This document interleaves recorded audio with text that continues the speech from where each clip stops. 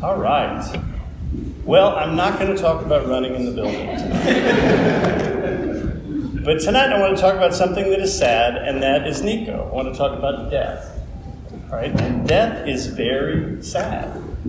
And it is right to be sad when someone dies.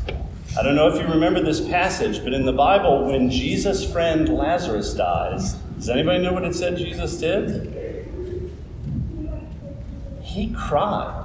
Jesus the Lord, who was going to raise him from the dead, he cried at his friend Lazarus' death. So it's okay to be sad at death. In fact, it's normal to cry.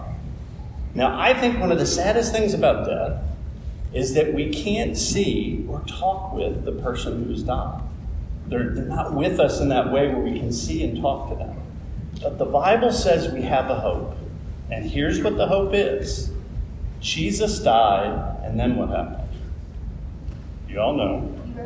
He rose again from the dead. Jesus will never die again.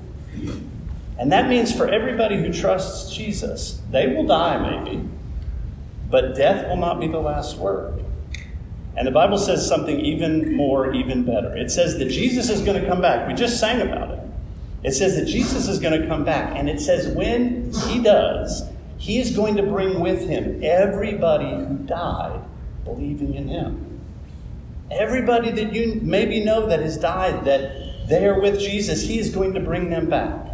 And the Bible also encourages us that Nico is with Jesus and he is safe and happy. So we have this hope that anybody who dies believing in Jesus, Jesus is going to bring them back, and we are going to be with Jesus, and we are going to be with them forever. Isn't that a good hope? Okay, now, it is sad. And I want to encourage you to be sad and talk to God about being sad and talk to one another. But I also want to encourage you to remember Nico, to tell stories that you remember about Nico. There's lots of good stories about Nico. So tell those stories. And most of all, encourage one another in the hope that we have. Amen? I want to read one thing to you, and then we're going to pray. And you can go to class. Listen, please listen. Where will I go when I die? Where do all the dead go? Wherever it is, Jesus went there too. He went down as far as we had fallen. He took death's keys to free the captives. He overcame death with his life. He took Eve and Adam, our first parents, by the hand and made them his sister and his brother. When I die, Jesus meets me there and takes me by the hand. He is God's strong son, my strong brother. Is anything stronger than death?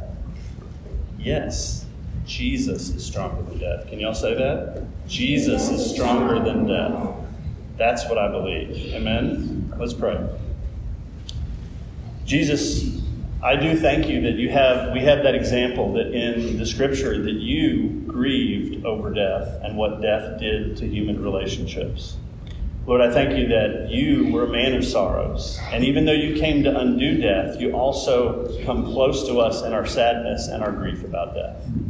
Jesus, I pray that you would walk among these kids, that you would stir their hearts with the hope of the promise of the resurrection, and that you would help them to remember Nico and encourage one another in the faith that we share.